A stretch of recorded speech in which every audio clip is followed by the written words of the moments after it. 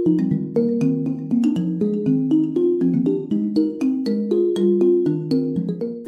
welcome to the Design Thinking Roundtable, a podcast which explores various aspects of design and how it can create change and social impact. I'm Anne-Laure Fayard, an ethnographer who researches, teaches, and practices human-centered design with a focus on social innovation and collaboration. And I love having conversations on design with passionate and mindful designers.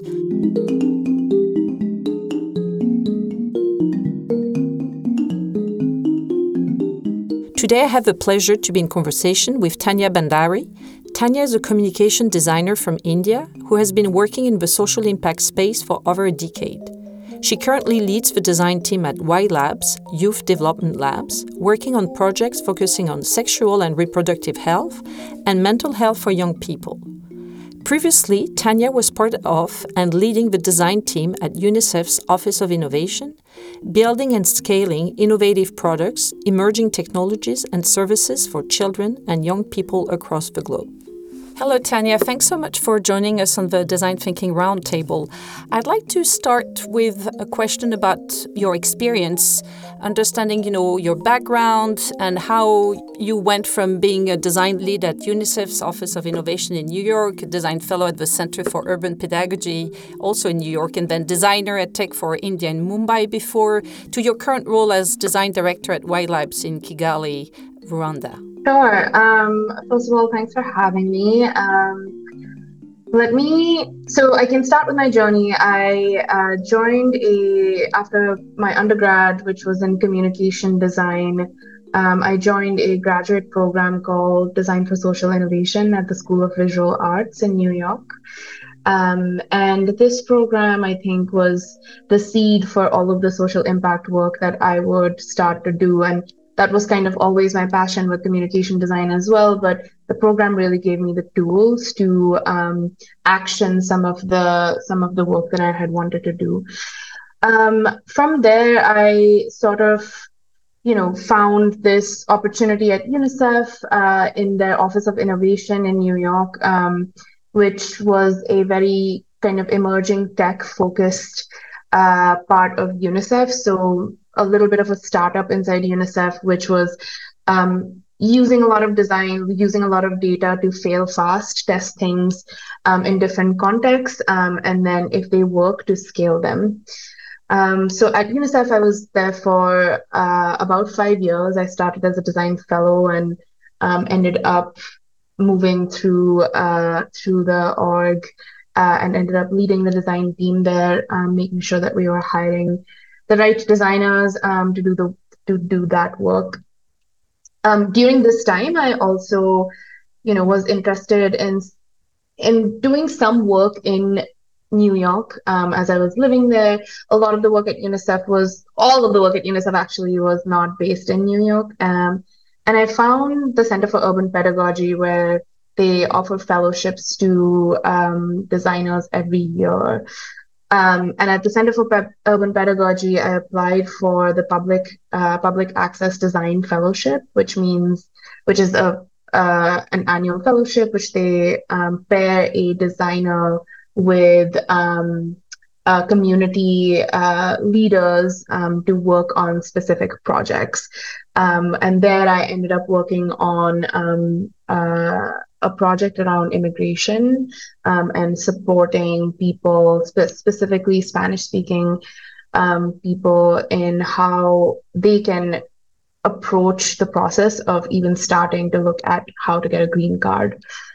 From there, I moved to California, and I had been chit-chatting with Rebecca Hope, who's the CEO of Y Labs, for a few years at that point.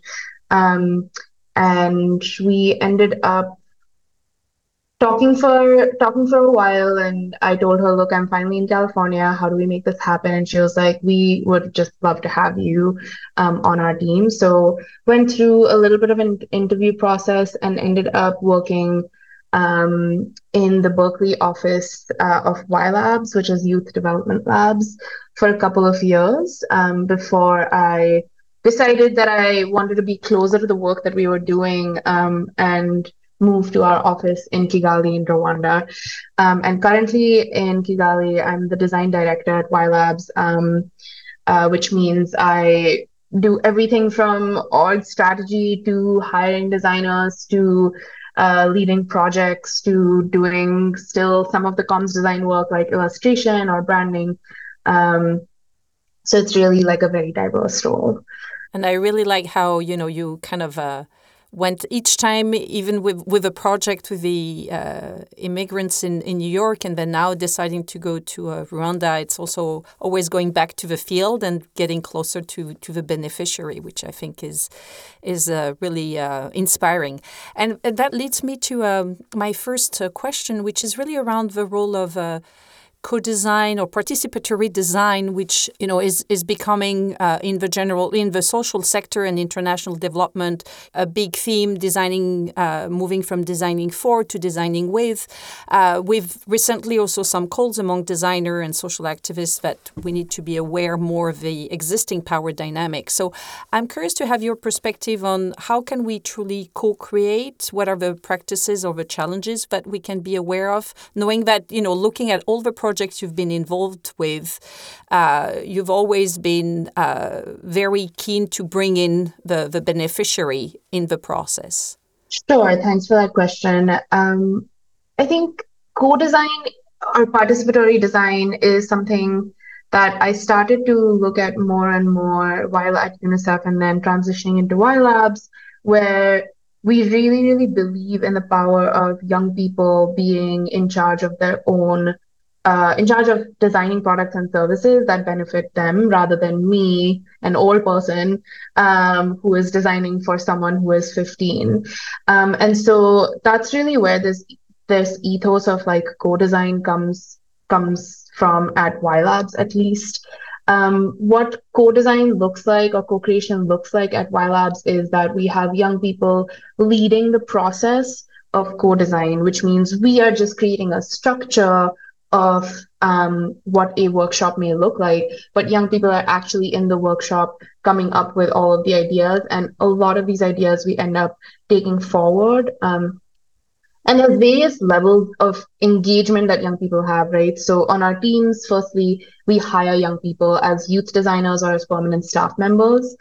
Secondly, young people who are participating in co-design who are really the ones that are coming up with the ideas and refining them. And thirdly, young people as participants of our interviews, where we're starting to glean more kind of like insights from them that then inform the co-design process. For all of these engagements with young people, we also make sure that they are compensated for their time, which is really, really important because they're offering us their expertise, so they should be paid like everyone else.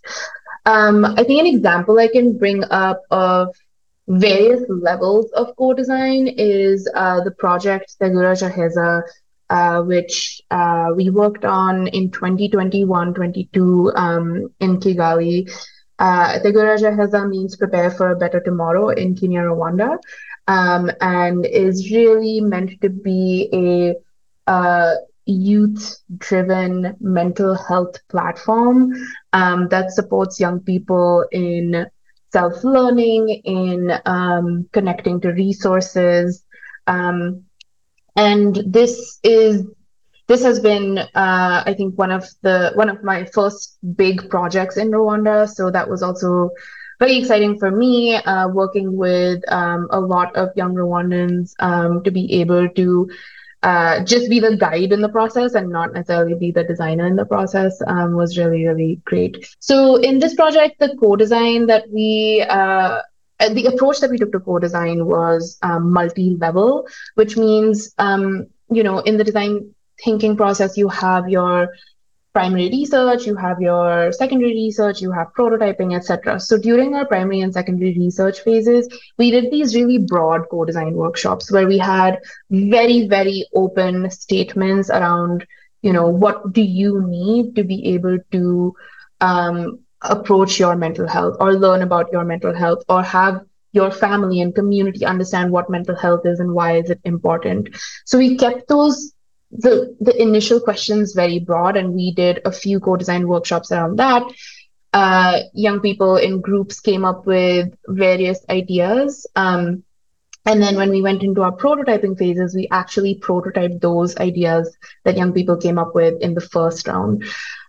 We then took those prototypes, we tested them, we gleaned all these insights.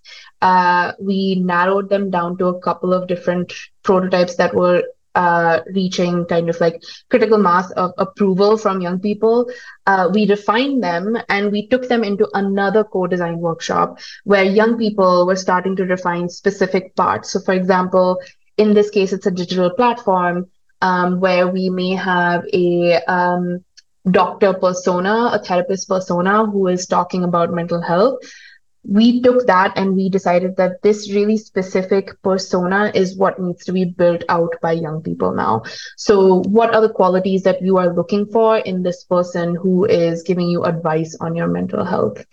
Um, so that's really how we continue to refine like little bits and pieces of the end product and service that we design by having young people leading parts of it, making sure they're inputting in parts of it, making sure that they're approving parts of it, just making sure that they're involved in every stage.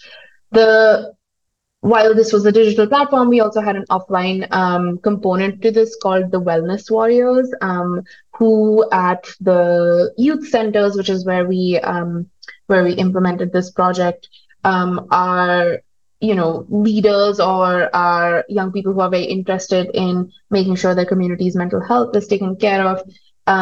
Who were the ones who were actually leading this whole program of Regular Jaheza. So we trained them, we provided them with all these safeguarding techniques and tips. They had mentors at the youth centers, adult mentors at the youth centers who were helping them out. They had connection to services. And they were really the ones who led the project for 6 months without us being there. We were just going in and making sure, okay, is everything okay? And then we would step back out and have young people be the ones who are leading the process. And all of these different parts were all co-designed by the young people themselves.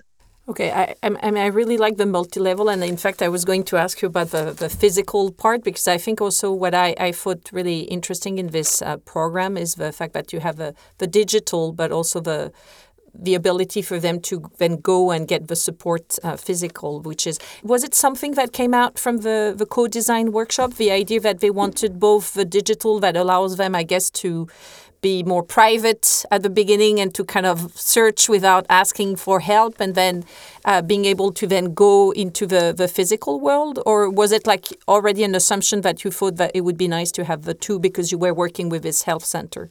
So we were working in youth centers, which are these places where young people convene to take part in different types of clubs like dancing or, art. And in the youth centers, they already have this kind of like club system, and these exist around Rwanda.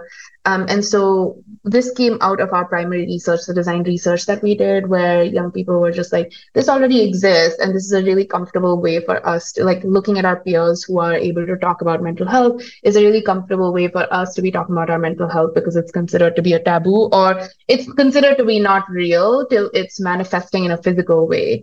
And so having those kind of like peer educators, peer support was really important for young people to be able to start opening up. So all of what we tested came from young people themselves.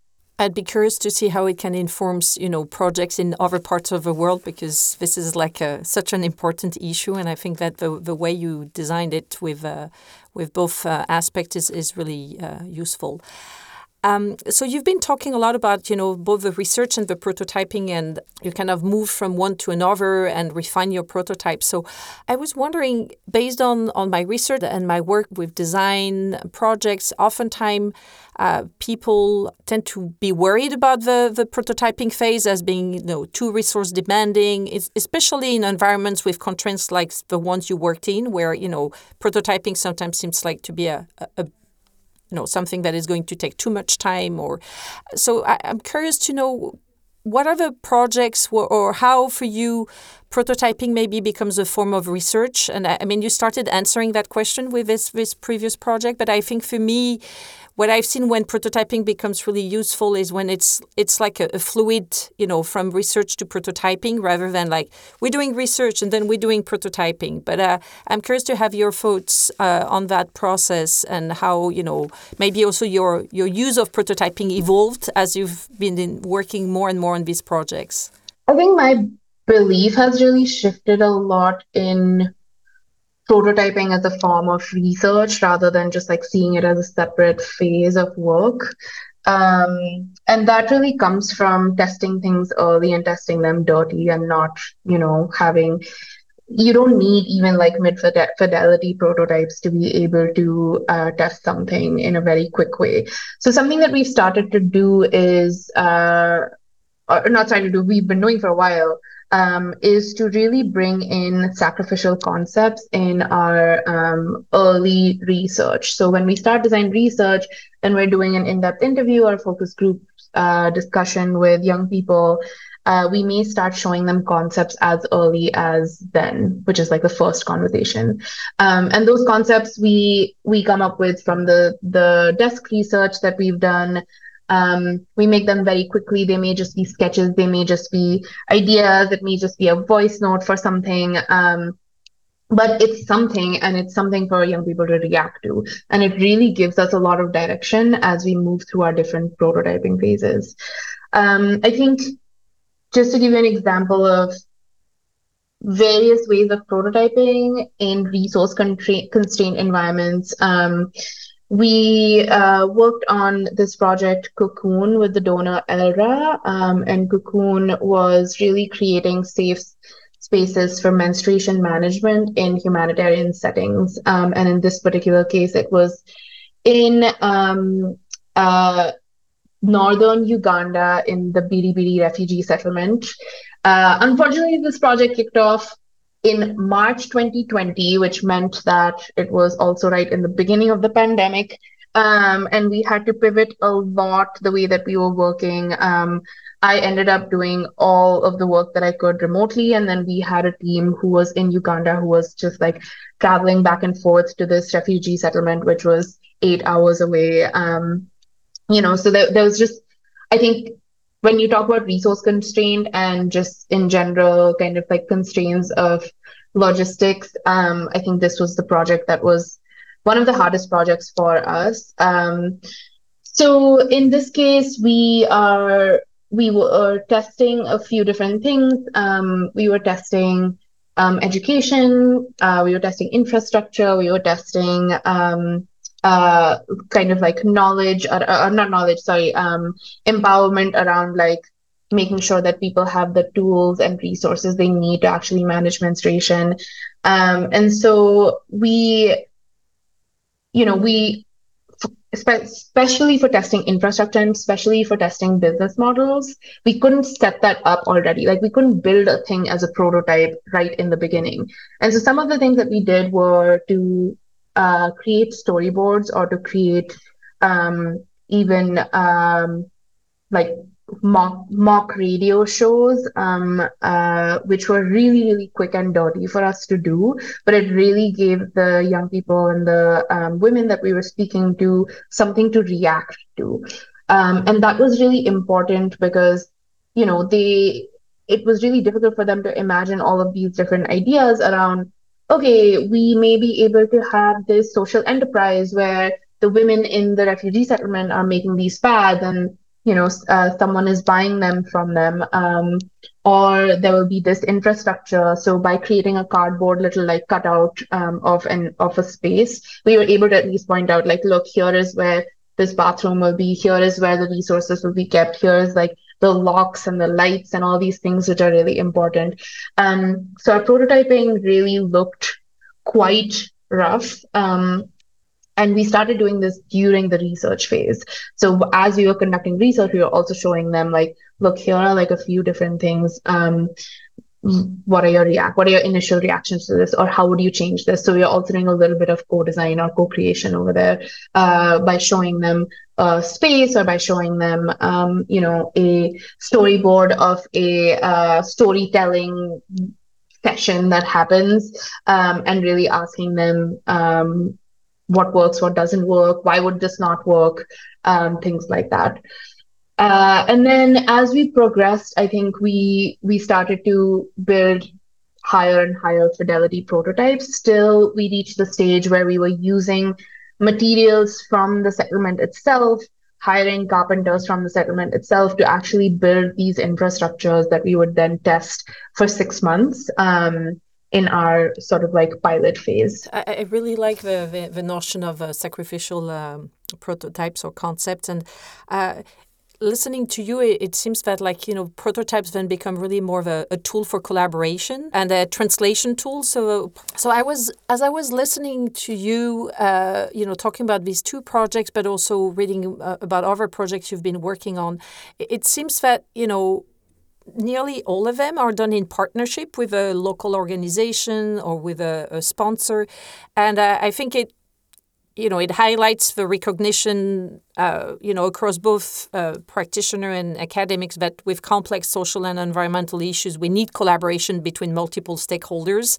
But we also know that these collaborations are really complex. So I'd like to have your perspective on collaboration, and probably also what's the role of a designer in this process, probably as a facilitator between various groups, stakeholders, communities included. But I'm curious to know also if you feel like maybe there's been you talked about this evolution, about your perception of prototyping. Has your role or your experience as a designer has also evolved as you're getting more involved in these kind of complex collaborations? I think that's a great question. It's making me think a lot about how I perceive what collaboration and complexity in partnership looks like. I think as a designer, there's two roles that I see for myself. One is a sense maker and one is a facilitator.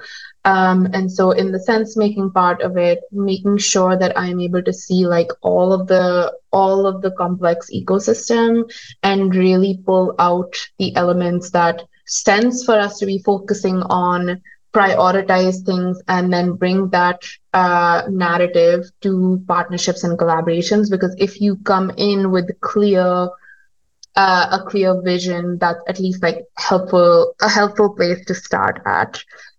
In terms of facilitation, I think it's really important to, be really balanced, be able to hear what the other person is saying, while also pushing back and like bringing in your expertise. Because I think you're right, like, in these settings, often partnerships become complicated. And so I think there needs to be just a healthy balance of how you approach the project versus how your partner may be approaching the project. And is there a way at the beginning that everyone can get on the same page? So that's why we have kind of kickoff meetings with our partners or our donors right at the beginning, to really establish ways of working. And we make sure that we check in throughout the periods of time to ensure that those collaborations are still going okay.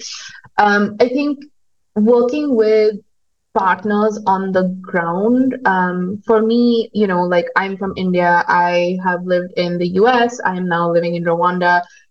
Most of the contexts that I have worked on are not my context. I am not from these places. And so it's really important that we have people on the team who are from those places. So for example, we're doing a project in Tanzania right now, and we have a full team that we've hired over there. So while I'm still guiding a project like that, all of the work and all of the partnerships are being done by people who are Tanzanian, who understand how the systems work, who understand how to speak with people, because it's really, really important that we are not coming up and we're not coming in, like flying in and taking up space that belongs to someone else who has way more experience than we do. I am at the level that I'm at in my career, I'm available to like provide guidance and provide like tips and tricks on like how to navigate a complex issue or project or partnership. But I think having other people take charge of the actual day-to-day work and the interactions is really, really important. So that's kind of how I've started moving my perception more towards what like a shared approach to partnership might look like. Super interesting. So I have two kind of follow-up questions, because I've been supporting, advising a number of projects where you have a team like yours that is going to hire a local team, but with the same intent, but sometimes also there are frictions coming up and like things that, might be lost in translation. And, we've been discussing with some of these teams also of a feeling of like, are we imposing our techniques to others? Sponsors asking for a local team to be engaged, but then also wanting to have whatever are their view of what is good work to be implemented. And there's like a lot to be lost in translation there. So I'm curious if, how are you navigating this kind of back and forth? In theory, it makes sense to have a local team involved, but then we're also still asking them to follow a certain project that is not necessarily. So are you involving them also in the original kickoff meeting, for example, with the sponsors? Or are you having this conversation with the sponsors sometimes that, maybe the local team will tell you like, this is not working, and then convincing the sponsor that maybe what was the original intent has to be iterated? Yeah, one, we don't see the teams as like local team and WildLabs team. I think we see it as like a full team, like a project team that's working on something. We may be based in different places, but it's the same team. I think that we try to guide all of our work at WildLabs through the lens of what young people want and what the research is showing. And so we will push back if young people are saying, for example, a donor says, we want to create a digital platform for X. And young people say, we don't want this to be digital because we don't feel comfortable with this being digital. What are some ways that we can push back where we're saying this type of digital does not work, but does digital work with could we do an online offline component? Could we do low tech?